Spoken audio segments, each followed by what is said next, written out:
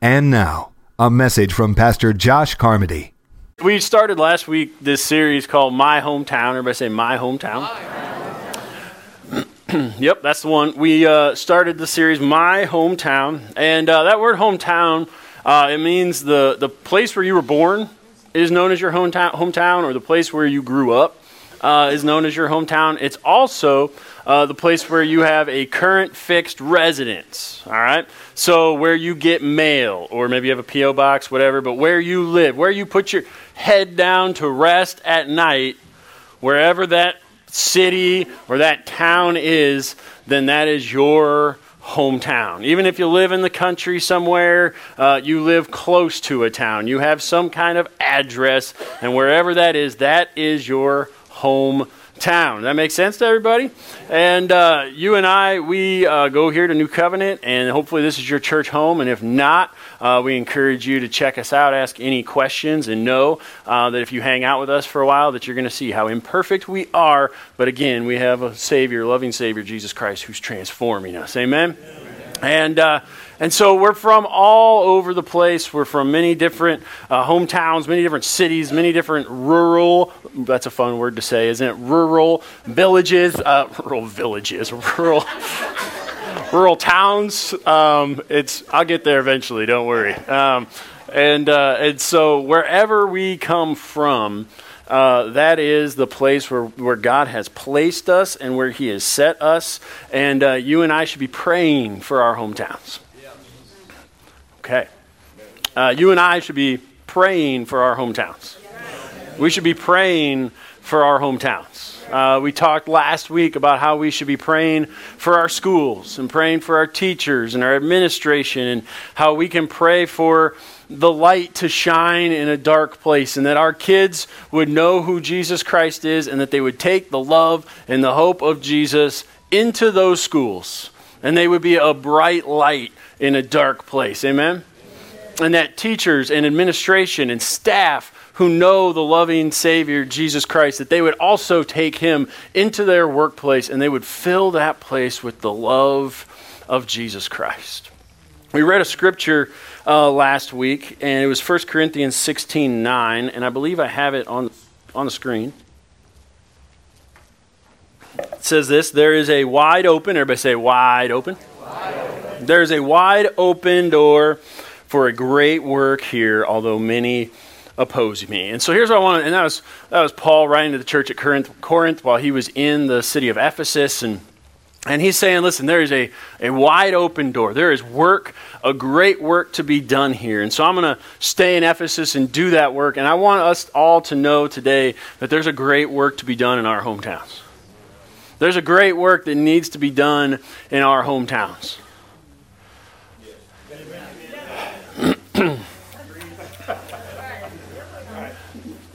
Just a few days ago, we had another homicide here in town. You probably saw it if you pay attention to any kind of news or been on it. We need to pray for our hometowns. Whether things are going great or things are not going so great, we need to pray for our hometowns. I'm going to say it until you believe it. We live in places that are great cities full of great people who love Jesus. Because you and I, we get to go to the places where we live and where we work and where we play, and we get to be Jesus to those people. We get to be Jesus at work and Jesus in our community, and wherever we go, by the things we do and the way we act and the words that we say, we get to spread a positive, hopeful message, or we can give a negative bummer of a message. That nothing is good and everything is bad, but that's just not true. I wouldn't say everything's awesome either, but God is doing some good things. There's a wide open door for work to be done right here. There's a wide open door for work to be done right here. And this week, we asked last week that we would spend time praying for our schools. And I hope you did. I hope you spent some time praying for our schools and praying for our students and praying for our teachers. And this week, I want to encourage us. I want to encourage us to pray for our government. That was, what I expected. I want us to pray for our government. I want us to pray for our elected officials. I don't say you have to agree with them or not. They've been placed there by God. We'll get to it in a minute, whether you agree with that statement or not. It's in the Bible, so I hope you do. But we have governing authorities, elected officials. We have judges. We have the sheriff. We have the deputies. We have the law enforcement center here in town. We've got the cops, the firefighters, the EMS. I mean, the list goes on. There are a lot of people employed by the city and the county and the state, and I feel like we should pray for them. They should be people that we pray for. And so I want us to spend some time praying for them this week. And we have some scriptures here that talk about authority and talk about being submissive. And we all love that word submissive, don't we? But there's nothing like driving down the road and those lights flash in your rearview mirror that just really puts you in a submissive mood, don't they? I mean, you see those lights and you're like, oh, I'm going to just go ahead and pull over. I'm going to be the nicest me I've ever been. Hey, officer, how we doing? Right? Nobody knows what that's like, just me, right? And Pastor Doug's over there like, yep, me. All right, it's happened to all of us. And so we should pray for those who are over us. We should live our lives in submission. And so let's look at a scripture in Titus 3, verses 1 to 2. It says this: remind the believers. We got any believers in here? We got anybody in here that believes in Jesus Christ, loves Jesus Christ, follows Jesus? All right, believers, let me remind you of something. Remind the believers to submit to the government and its officers. You guys are happy.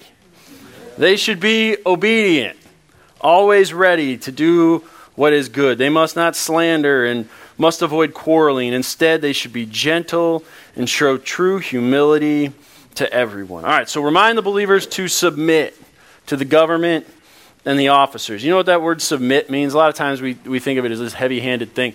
The word submit actually just means obey. It means to align under in an orderly fashion.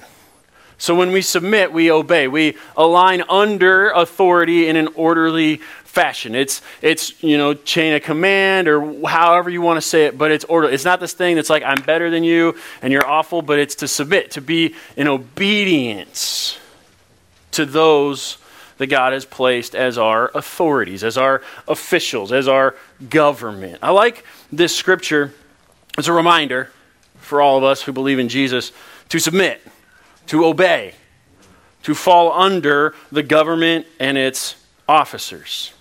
And I like this. It says that we should obey our government officials, to be ready to do what is good, to avoid fighting, and be gentle and humble. How many of you think those sound like good things? We should be gentle. We should be humble. We shouldn't quarrel. We shouldn't fight. We shouldn't pick. We tell our kids all the time. I was just talking to my daughter earlier. She was having one of those mornings. I'm like, is everything okay? And she's like, I'm just sick of everybody bickering and everybody fighting. And we try to do good, but sometimes I'm like, we're just kids. And I said, I get it, because sometimes the adults, we bicker and we fight and we're just adults, right? I mean, it's not something you grow out of. It's something you choose to avoid. It's something you choose not to partake in. And so the scripture tells us not to fight, not to quarrel, not to argue. And we're talking about government. I'm not necessarily talking about politics. You guys understand politics and government are two different things, all right? So I'm saying, this is saying we shouldn't fight. We shouldn't probably say bad things, not probably, but we shouldn't say bad things about our officials. We shouldn't say bad things about those in authority over us, because the scripture doesn't say that we should say bad things about those in authority. It says we should submit, obey, fall in line, in orderly fashion to the government and the officials and those who are over us. Be ready to do what is good. Be gentle and humble. Look at Romans 13. And this, look at this, the first three words. Everyone must submit. I'm not making this up. This is the Bible. It's Romans 13:1. You guys love me today. Everyone must submit to governing authorities. You guys see that? For all authority comes from God, and those in positions of authority have been placed there by God. So we see this scripture in Romans 13:1. And I'm sure I can see it right now. You're reading through the New Testament. You get to Romans 13:1 and you're like, I'm just going to go ahead and skip over that one. We're going to move on to something else. So let's look at this. Everyone. Does this sound like a suggestion? I mean, the three words, everyone must submit. Does it sound like a suggestion or does it sound like more of a command? We should all submit. Everyone must submit to governing authorities. We should obey our governing authorities. And I like this. For all authority comes from God, and those in positions of authority have been placed there by God. So my question is this. Does this mean that all governing authorities are godly? No, not at all. Now, this scripture says that God has placed them there, that God has put authority there, but that does not mean that everybody that has authority over us are godly people.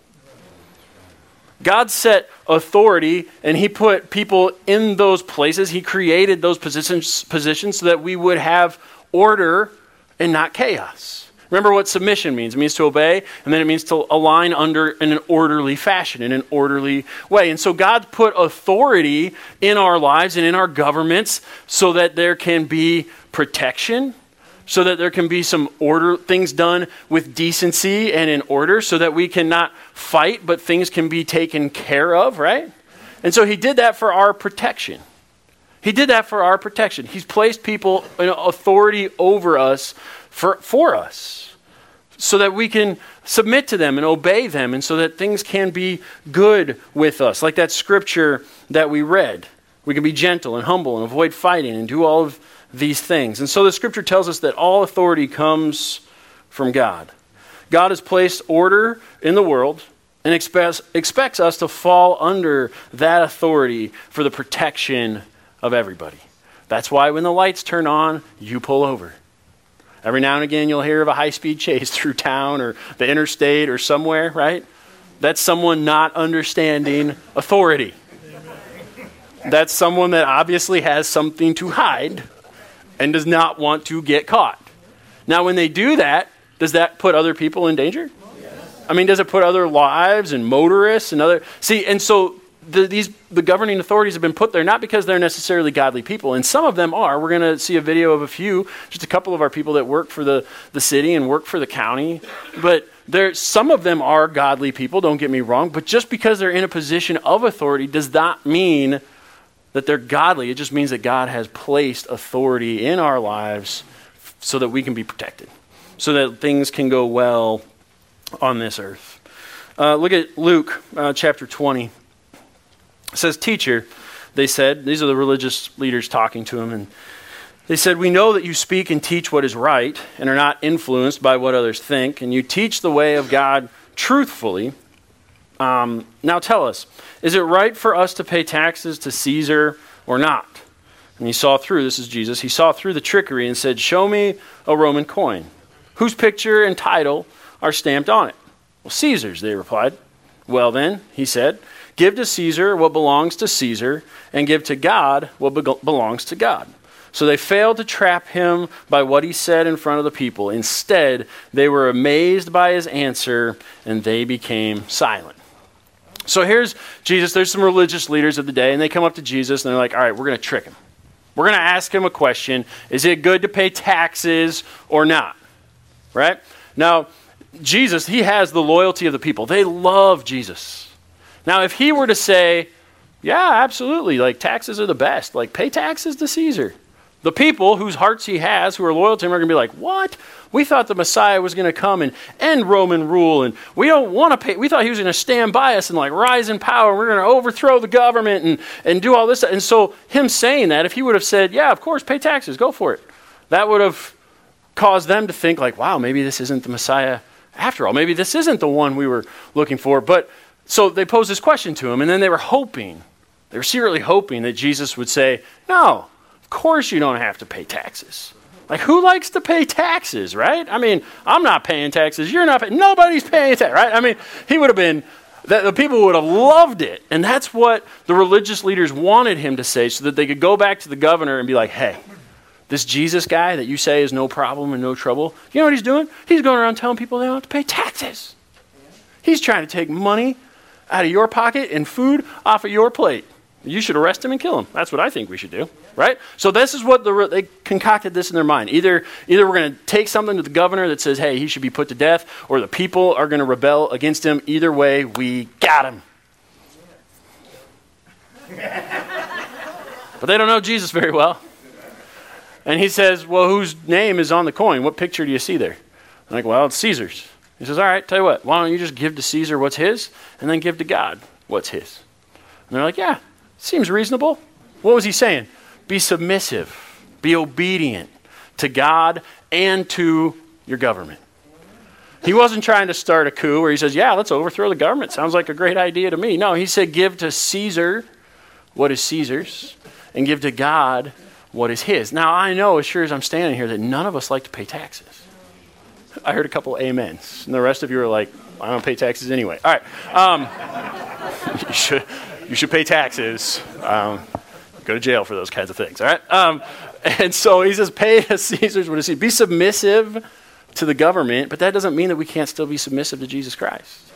That we can't be submissive to God and the things that he tells us to do and that he wants us to do. And it's like, yeah, but it's just not fair. You know what? It doesn't matter. We've been asked to give a certain amount of our income, or we've been asked to do this, or we've been given that, or whatever. If you enjoy having the police around and the firemen, and you enjoy having the sheriff and other things, and you want to have judges in the land and government and different things, then we need to pay our taxes. You get it? So that's what he's saying. He's saying be submissive to God and to your government. In other words, live a life of submission. So you and I are called to be submissive people, to be obedient, to fall under the order that God has created on this earth. Does that make sense? And then he lets us know that we should also respect. Now, it's one thing to be submissive, but we could do it in a grumbling way. We could be obedient. Have you ever had, kids or somebody where, and it's like, go clean your room. Fine, I'll go clean my room. Right? And they obey. Like, they're submissive, but they're not happy about it. And they're not very respectful about it. Anybody know what I'm talking about? Maybe there's something that you've wanted to do before. I know in my life there's times where it's like, I don't really want to do that. I'm going to obey and I'm going to be submissive, but I'm not going to have a good attitude about it. Anybody with me? So not only should we be submissive, but we should also show respect. Man, I'm just like digging. Don't worry, we'll get to the part where we pray. That'll be great. Woo! So we should also respect.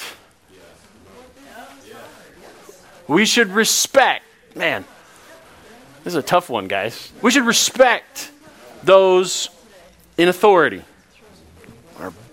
We could go back to bosses. We could go back to parents. We could do all kinds of stuff. But we're talking about the government today. We should show respect to our officers and to our firefighters. We should show respect to our judges in the judicial system. We should show respect to every government office, from the mayor of our town to the president of the United States. And let me say, this is not a political statement. It doesn't matter who sits in any of those seats.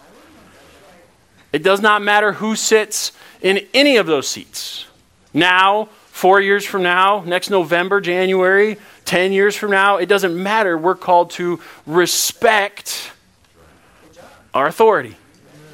The authority that God put in place for our protection, for rule and decency, and for things to go well on this earth, right? Let me show you a scripture, because I feel like I need to read a scripture. 1 Peter 2 says this. And catch these first 4 words. For the Lord's sake. Okay? For the Lord's sake, submit to all human authority, whether it is the king as head of state or the officials he has appointed. For the king has sent them to punish those who do wrong and to honor those who do right. It is God's will that your honorable lives should silence those ignorant people who make foolish accusations against you. For you are free, yet you are God's slaves, so don't use your freedom as an excuse to do evil. Respect everyone. I'm going to read that. You guys read that with me. Respect everyone. Respect everyone and love the family of believers. Fear God and respect the king. So why do we submit? Why do we obey? Why do we show respect to human authority? Because we agree with them? Because they're godly people? Because we have to? No? For the Lord's sake. Okay, do you give tithe? No, I'm just kidding. You're right, kind of. He's telling us. For the Lord's sake. It pleases God when we respect our authority. If you do it, you don't do it for the person that sits in the chair. You do it because God wants us to. You don't do it because they have this authority and they have this and that. You do it because God has asked us to respect those who are sitting in those places. Whether you like them or agree with them or think what they say is good or bad or otherwise. We are doing it for the Lord's sake. Does that make sense? We submit to authorities in order to please God. And they said the officials, cops, sheriff, judges, for example, are here to keep order. I mean, that's what it said in the scripture. It says, whether the king is head of state or the officials he has appointed, for the king has sent them to punish those who do wrong and to honor those who do right. And so that's why we have authorities here. They're here to keep order, to punish those who do wrong and honor those who do right. And they could use our prayer. They could use our prayer. All of our government officials, anybody employed by the city or the county or the state or the nation, they could use our prayers. You might not like your elected officials, but you should pray for them anyway. You said, but they hate God and say bad things about him. It's fine. God placed these things in our lives, and we can still pray that they would come to know who God is. Because then maybe sitting in the authority in the place that they are, if God gets a hold of their lives, imagine some of the good they could start doing. And so as long as they're there, you continue to pray for them and believe for their salvation if they don't act like they're Christians. Or if they are, pray that they start acting like one.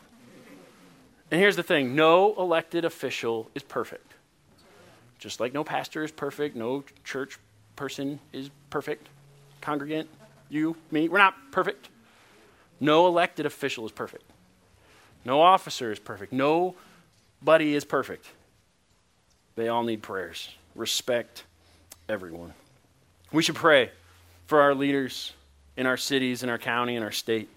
1 Timothy 2 says this, I urge you, first of all, to pray for all people. Pray for all people. Ask God to help them, intercede on their behalf, and give thanks for them. Pray this way for kings and all who are in authority so that we can live peaceful and quiet lives marked by godliness and dignity. This is good and pleases God our Savior, who wants everyone to be saved and to understand the truth. Did you guys have any idea there was this much talk about authority in the Bible? I mean, did you guys have any idea? And this is just some of the verses. There's a whole lot more. I mean, look at this scripture. This is great. Pray.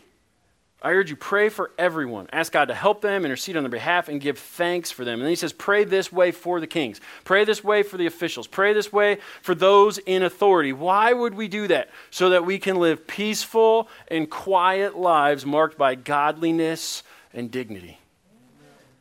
We should pray for our hometowns that we would be places where people live quiet lives, where there's dignity, where there are good things happen, peaceful lives, peaceful cities. I like this. When we pray that way, this is what verse 3 says. This is good and pleases God our Savior. When we pray for those in authority, it's good and it pleases God. Man, that's cool. People are like, well, how do I please God? Pray for your authorities, those in authority over you. It's really that simple? Well, yes. Give thanks for them, pray for them, ask God to help them so that we will live peaceful and quiet lives marked by godliness and dignity. I want to show you a video, and then I have one more scripture. I asked a couple of guys, I asked them to tell me their name and what they do, what we can be praying for. I have a firefighter and someone that works for the county that go here to the church. And then ask them, how can we pray? And how do you share the hope? And how do you share the love of Jesus Christ when you walk into your place of employment? And this is what they said. My name is Zach Rickman. I'm a firefighter paramedic here in Fort Dodge. I've been here since January of 2017. Hi, my name is Andy McGill. I am the IT and GIS Director for Webster County. And basically what I do is I head up the computer department in our GIS mapping department. I would say the biggest issue that we face isn't so much the things that we have to deal with, but rather a type of cynicism that we tend to build up after dealing with such a variety of things on a daily basis. People who are in really bad spots, unhealthy people, just things that are tough to see and to deal with. One of the biggest coping mechanisms we do is just to become cynical and dispassionate. Prayers for us to continue to care for the people of the city and empathize with them and not just become hard-hearted so that we're protecting ourselves. I think if we can continue to be legitimately concerned about our people and the citizens of this community, I think that's going to be the most impactful on us and then long-term on the people that we care for. I think that we can be praying for our county, for especially our elected officials, to make the right choices for the people, the taxpayers of this county, to always have an open mind to listen to their constituents and to just make sure that we are always being honest and open to our constituents. One of the things that are areas I think that we most need to be praying for is our law enforcement, the sheriff's department and our jailers. They're constantly in danger in everything they do, regardless whether it's just a traffic stop or transporting prisoners to and from our facility to maybe a different facility. Our judges, as they are residing over the court cases, help them to be their judgments be fair and just, not just because they just because maybe they have something against this person, whatever. I just feel that we need to keep those guys those people in our prayers, because their lives are always in danger. And for me, as a person that works at the county, I really feel that sometimes that we get frustrated with our justice system and our law enforcement system, and we just need to take some time and really think about what they're doing, what lies on the line for us and to protect us. I make every effort to walk in there with a more open heart. I have to start every day before I go to work in prayer, because I know it's so easy to get frustrated with your coworkers, get frustrated with the people you deal with on almost a daily basis of just the situation that you find yourself in. But the best way to bring hope is to encourage each other, I would say, to show that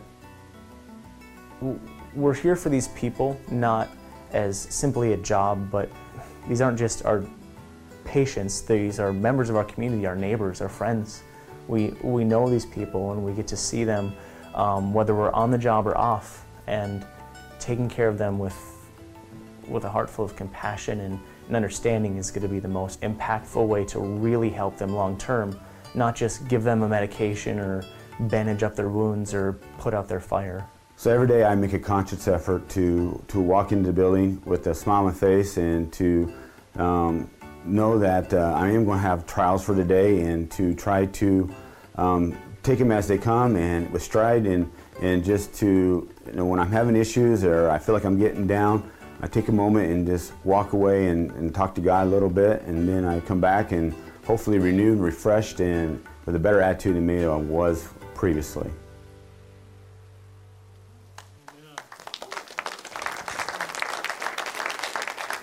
Awesome. So they both mentioned prayer.